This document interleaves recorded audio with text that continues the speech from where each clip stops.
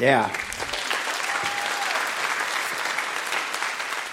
So we love to celebrate life transformation. It's really at the heart of what we're all about here at Northgate. And it's at the heart of this series that we've been in this year. We've called it Believe, and we've been using this book as a reference book.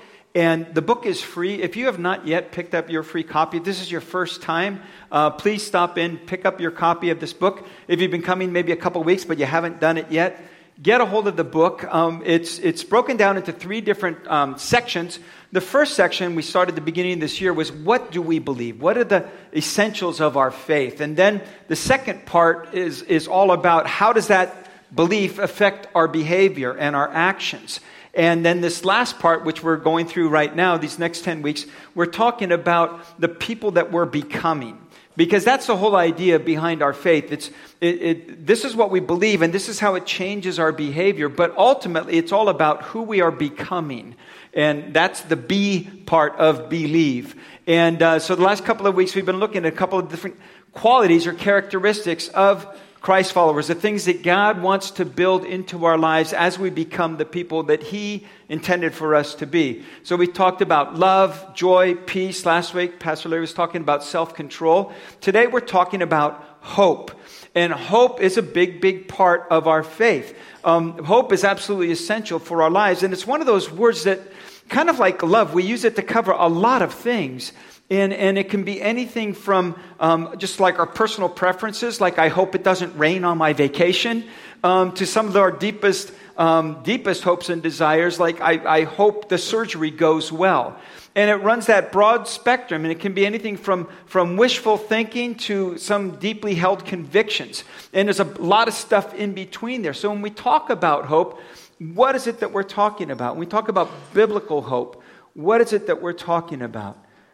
And I think it has to do with something that's a deep need in every one of us. I believe that hope is absolutely essential to the human spirit. It's the thing that sparks our dreams and our hopes for the future. It's the thing that sustains us through some of the most difficult times of life. It's the thing that keeps us going and moving forward in life. But hope can take a beating. Hope through disappointment, through discouragement, through shattered dreams. Hope, we can lose hope. And sometimes we can lose hope in an instant. Sometimes it just kind of trickles out slowly. But the thing that comes down to all of us is, how do we keep hope alive? How do we keep a sustaining hope? And there is a part that we play in it. And so we're going to look at two different passages in Scripture. One from the book of Hebrews, which is near the end of your New Testament. And then we're going to look at another passage that's in Paul's letter to the Roman church. And both of these were addressed to people who were struggling in their faith and beginning to lose hope. So we're going to start, first of all, in Hebrews chapter 6, if you want to follow along there. That's where we are. We're going to begin reading in verse 11. And this is what the writer wrote to these people who were faltering in their faith and beginning to lose hope. He said, "We want each of you to show the same diligence to the very end so that what you hope for may be fully realized. We do not want you to become lazy, but to imitate those who through faith and patience inherited what was promised.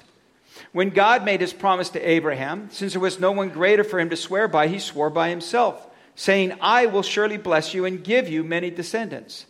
And so, after waiting patiently, Abraham received what was promised. People swear by someone greater than themselves, and the oath confirms what is said and puts an end to all argument. Because God wanted to make the unchanging nature of His purpose very clear to the heirs of what was promised, He confirmed it with an oath. And God did this so that by two unchangeable things in which it is impossible for God to lie, we who have fled to take hold of the hope set before us may be greatly encouraged. We have this hope as an anchor for the soul, firm and secure." Then Paul wrote to the Roman church, chapter 5, verse 1, "Therefore, since we've been justified through faith, we have peace with God through our Lord Jesus Christ, through whom we have gained access by faith into this grace in which we now stand. And we boast in the hope of the glory of God. Not only so, but we also glory in our sufferings, because we know that suffering produces perseverance, perseverance character, and character hope.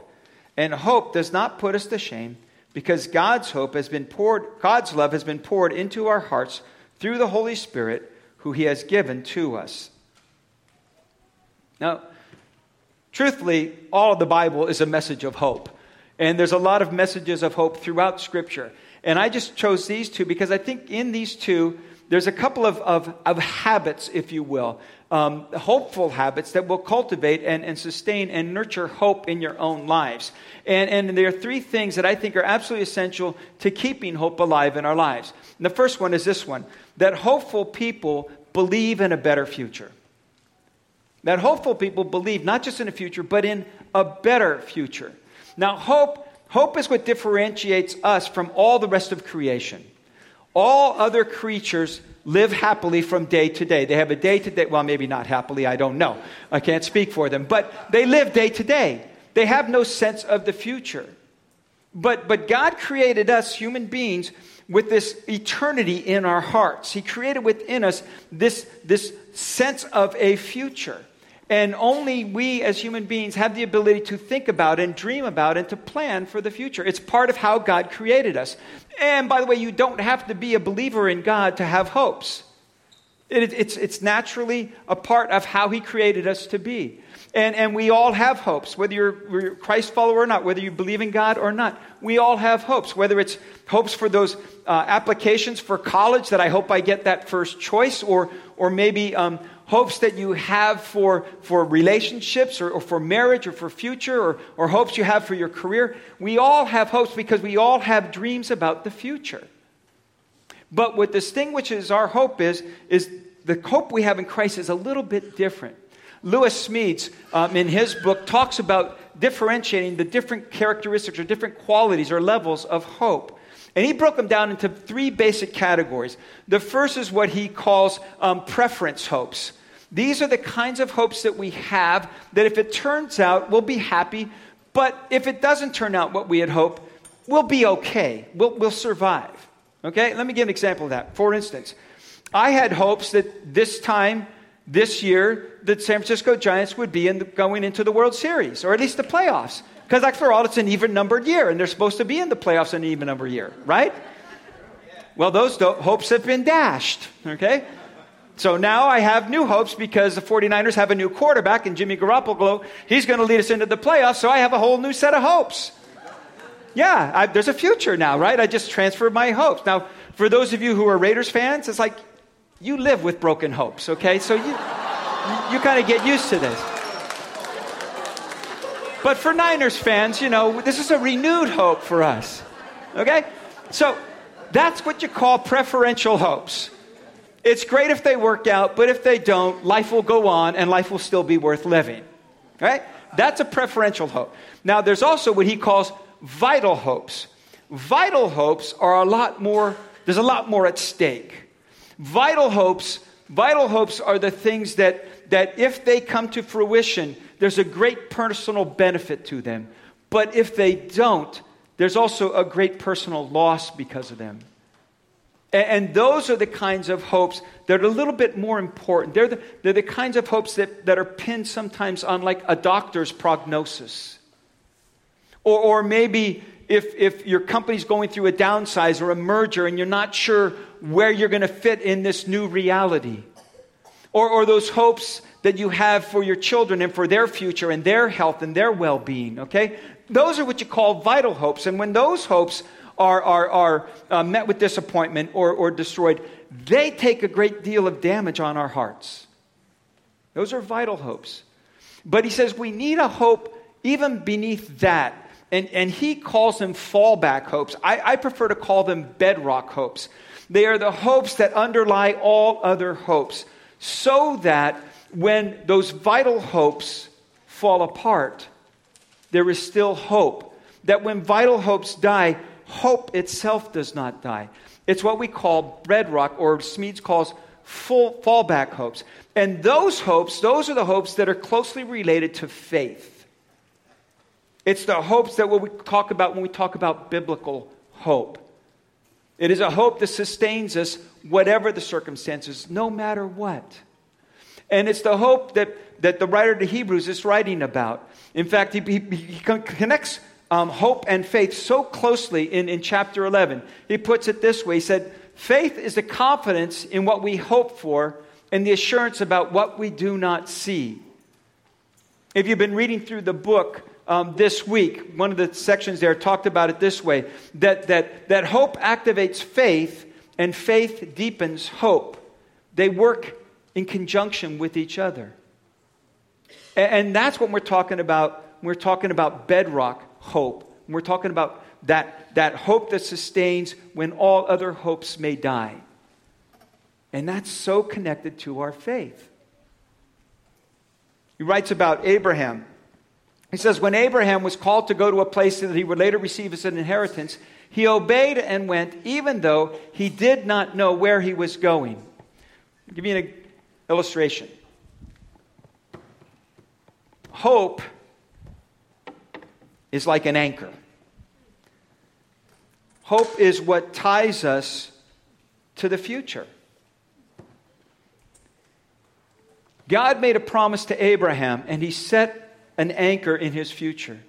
He said to Abraham, you are going to be a father of a great nation, and I'm going to give to you a land that your descendants will inhabit. Now, God made that promise to Abraham that he would be the father of a great nation, but he didn't have any children, and he was 100 years old. And he said, and I will give to you this land that every where the sole of your feet trods, that will be your land. But he lived all of his life like a nomad traveling through that land. He had been given an anchor in his future, but he did not realize it. And that's what hope is. For us, hope is that anchor in our future that God gives us based on his promises to us. But we live on this line called the now and the not yet. It says further of Abraham that after waiting, he was looking forward to the city with foundations, whose architect and builder is God. That God set this hope before him. And then he goes on and he says, so after waiting patiently, Abraham received what was promised. So, hope is this anchor that we have in our future, but we live on this line of the now and not yet. And so, every step of faith that we take draws us closer to that anchor in our future. And that waiting patiently actually has to do with this idea of living with the tension of the now and not yet. And he's saying that's what our hope is. That as Christ follows, we believe in a better future. Not just by and by in the sky when I die in the heavens, but here and now, that God is at work in our lives. And so we live with this anchor in our future, assured of that. But every step that we take of faith is moving us closer and closer to that anchor, that anchor of hope. And that's where we live now. Between the now and the not yet. That's where we live. And so what happens is, because we have that anchor and we live with that tension, we still make progress no matter what. And this is important when it comes to the second part in it, because hopeful people endure hardship as a part of the process. Because sometimes that line gets very, very tight. It gets very tense. Sometimes we have hopes that don't get realized. Sometimes we have hopes that go through a great difficulty before we get to the realization of them. But in every one of them, God is at work in all of it. Those of you who are not sailors, the other end of this line has a name. Any sailors here? Anybody know what the end of this? It's called the bitter end. Yes. And it's called that because if you lose hold of that one, you're in trouble. Dallas Willard says that God's address is at the end of your rope. See, that's what holds us to the future. So we live on this tension line, if you will. We live through the hardships of life, but that's part of this whole process. Because you see, the hardships and the difficulties of life help us sift out all of these different levels of hope. Because sometimes we put way too much weight on certain hopes that cannot bear up under that weight. We set our anchors in things that cannot possibly hold us. And sometimes we put our vital hopes in things that are actually only preferential hopes. And we put too much weight on them, and then when they don't come about, we are devastated by them. Sometimes we put our vital hopes in what should be our bedrock hope. And when they don't come about and they crash, we're crushed. And so we need to be able to distinguish what are those hopes, because there's such a thing as misplaced hope. Paul wrote to Timothy, a young pastor, and told him, you tell the people in the church, don't put your hope in wealth, which is so uncertain. It can't bear the weight. It's uncertain. It won't sustain you. You need a deeper hope. And that's what the sifting out process does. It helps us understand what truly are those bedrock hopes for us. And that's what Paul was writing about to the Roman church. He said, we glory in our sufferings because we know that suffering produces perseverance. Perseverance, character, and character, hope. He says there's a progression to all of this. The New Living Translation puts it this way, or the New Life Version. We know that troubles help us learn not to give up. And when we've learned not to give up, it shows that we've stood the test. And when we stood the test, it gives us hope. What he's saying is this. Because of the cross, and because of what Christ did for us on the cross, we now know that God is good. That God is gracious. That God is faithful. And knowing that, because of the cross, we can take these steps of faith and we can put our hope in that anchor. And each time that we do, it sustains us through the hardships. And we realize, yes, God is good. And yes, God is faithful. And it deepens that hope. And that's how the two work together. It gives us greater strength to endure, and it develops this character of hope. And he goes on and he says, and this hope will never disappoint us because God has poured out his love to fill our hearts. That it's all based on the character of God. It's based in the love of God. Because we know that God is good, because we know that God is gracious, because we know that God is faithful, we have hope. And that hope gives us the ability to hold on through the storms of life. Because the anchor will hold. Because not all hopes are realized. And not every dream materializes. And so our life in this world really becomes a series of readjusting our hopes. When one hope that we put too much weight on falls through, we need that other hope. Last weekend, we had the opportunity. Some friends of ours have a place up in Tahoe, and they invited us up for the weekend, so we got to get away last weekend. Wonderful, beautiful country up there. And just on Saturday morning, we went on a hike. And the hike we went on, no one had ever walked through that hike completely. We were told that it loops all the way around and comes back to where you ended up. But it's about a 5-mile hike. And so we started out on this hike, and we're walking in parts of the path were 2x2, and then it got down to like single file. And so we're walking in, and we just keep going away from, where the car was. We just keep going further and further away. And I keep thinking, okay. And we took turns kind of taking the lead on the single file path. And so I'm up in front, and it's like getting further and further away. And we've been walking like for a while now. And I keep thinking, okay, around the next bend, it's going to start to turn, and we're going to start heading back, And so, saying, well, maybe we should turn around. Maybe we should go back because we know the path we were on. We know that'll get us back. And no, it's just around the next bend. And then we get around the next bend, and it wasn't the place where it turned around, So it's like, well, I think it's just, no, I can see it's just over that next rise. I think it's over the next rise. So we're walking a little bit, and we get over the next rise. No, it's not turning, So we just kept going and just kept thinking. We're just adjusting our hopes along the way, right? Eventually, we got to a point where actually the trail did turn upward and start bending back, and we did get back safely, okay? But when you're in the middle of that and you don't know, you're tempted to just turn around and go back. So in the same way we had to kind of adjust our hopes each time hope disappointed, so it is in our lives. And sometimes those things that we put too great a hope in prove themselves to not be worthy of that weight. So we adjust our hopes, but the hardship, that's part of the process. Finally, what we want to get to is that bedrock hope, which is in God himself. That hopeful people put their trust in the character of God.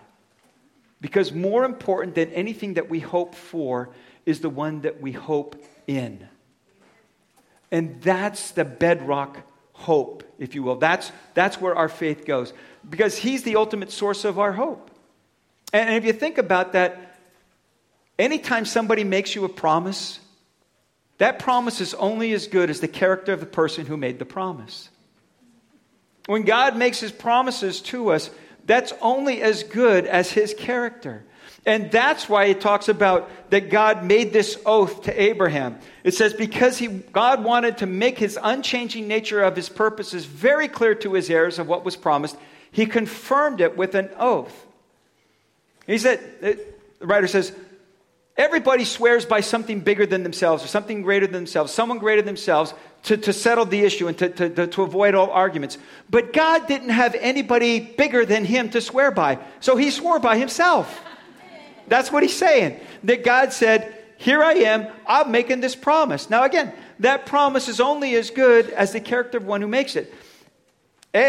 Is he of the character and noble character that you know he keeps his promises? And B, is he of the strength that he can sustain the promises that he makes? And so when God says, I'm making this vow, this oath on myself, what he's saying is, trust in me. Put your hope in me. And it goes on, he says, since it's impossible for God to lie, we who have fled take hold of the hope set before us, that we may be greatly encouraged. He gave us two things. He gave us his character and he gave us his promises. And his character is that he is good, that he is love, that he is gracious, that he is faithful. And his promises are, I will never leave you nor forsake you. I will always forgive you. I will always be with you. And those two things, his character and his promises, are the things that give us hope. That becomes the basis of our hope. Not in the things that we're hoping for from him, but in God himself. And when we do that, it changes absolutely everything. Because here's the difference that it makes. When I know that my hope is in God, then the way that I approach circumstances is completely different because I have an eternal hope. I have an eternal perspective on it, which means that I don't put too much hope into things that could disappoint me. And when things don't work out the way that I hope for, it doesn't devastate me because my hope is in someone greater and a future greater than whatever circumstances I'm going through right now. It changes the way that I handle my resources. I can live a generous life because God is my ultimate supply and source. God is my provider. So I don't have to hold on and amass and just hoard to myself everything for my own security. I can live a generous life because I know God is generous with me. I can be generous with others. It changes my relationships. It changes my relationships with other people because I can truly love extravagantly. I can even love my enemies because I know how powerful the love of God can work in somebody's life. I can forgive someone no matter what they've done to me, no matter how deeply they have hurt me. I can still forgive because I know that the grace of God that's forgiven me is a powerful, powerful thing that can change people's lives. So I live differently. I live with a hope that I am becoming the person that he intended me to be all along. And so even when I mess up along the way and struggle through some things and fail for sometimes, I still know that God is still at work in my life and he works good in all circumstances. See, it changes everything about how I live my life. That's how hopeful people live. And when you live that way, what it does is it opens your eyes to see God at work all over the place. Some 28, almost 29 years ago now, we had this hope and this dream for a church that would be unlike other churches, that would be a church where anybody could come, whether they were a believer or not, and find a place of welcome, acceptance, and find a place to discover their relationship with God. And there was only, 13 of us all together, myself and 12 other adults, 5 kids. And all we had was this hope. We're meeting in our living room. But we had this hope and this dream. And so in faith, we took these steps of faith. And what happened along the way, and what has continued to happen for the last 28 years, is God shows his faithfulness in so many different ways. Whether it was financial needs, whether it was a ministry need, whatever it might have been, through difficult times, through stressful times, it is that hope that has sustained us, sustained me personally. And through the process, having the chance to see God at work here and there and showing up over and all along the way. And when you live with hope, you begin to recognize the hand of God all around you. And it changes everything. That's why hope is so essential to your soul. Lewis Smedes puts it this way: the most important thing we ever hope for from God is God himself. Not necessarily for him to take our troubles away, but to be there. Under us to hold us up, ahead of us to lead the way, behind us to push us along, and in us to keep our hopes alive. Or as the writer of Hebrews puts it, we have this hope as an anchor for the soul, firm and secure. Would you bow your heads with me?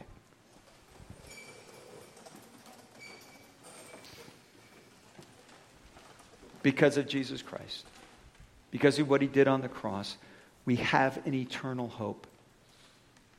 And it's not just something far off in the future. It is something that's a part of our lives every day. And maybe you're here this morning and you're facing what seems to be a hopeless situation. Maybe you're going through a difficult time and you wonder if God's going to show up. Maybe you have hopes and dreams and you're not sure if it's misplaced hope or not. I'm going to tell you, underneath all of your hopes, there is a bedrock hope available.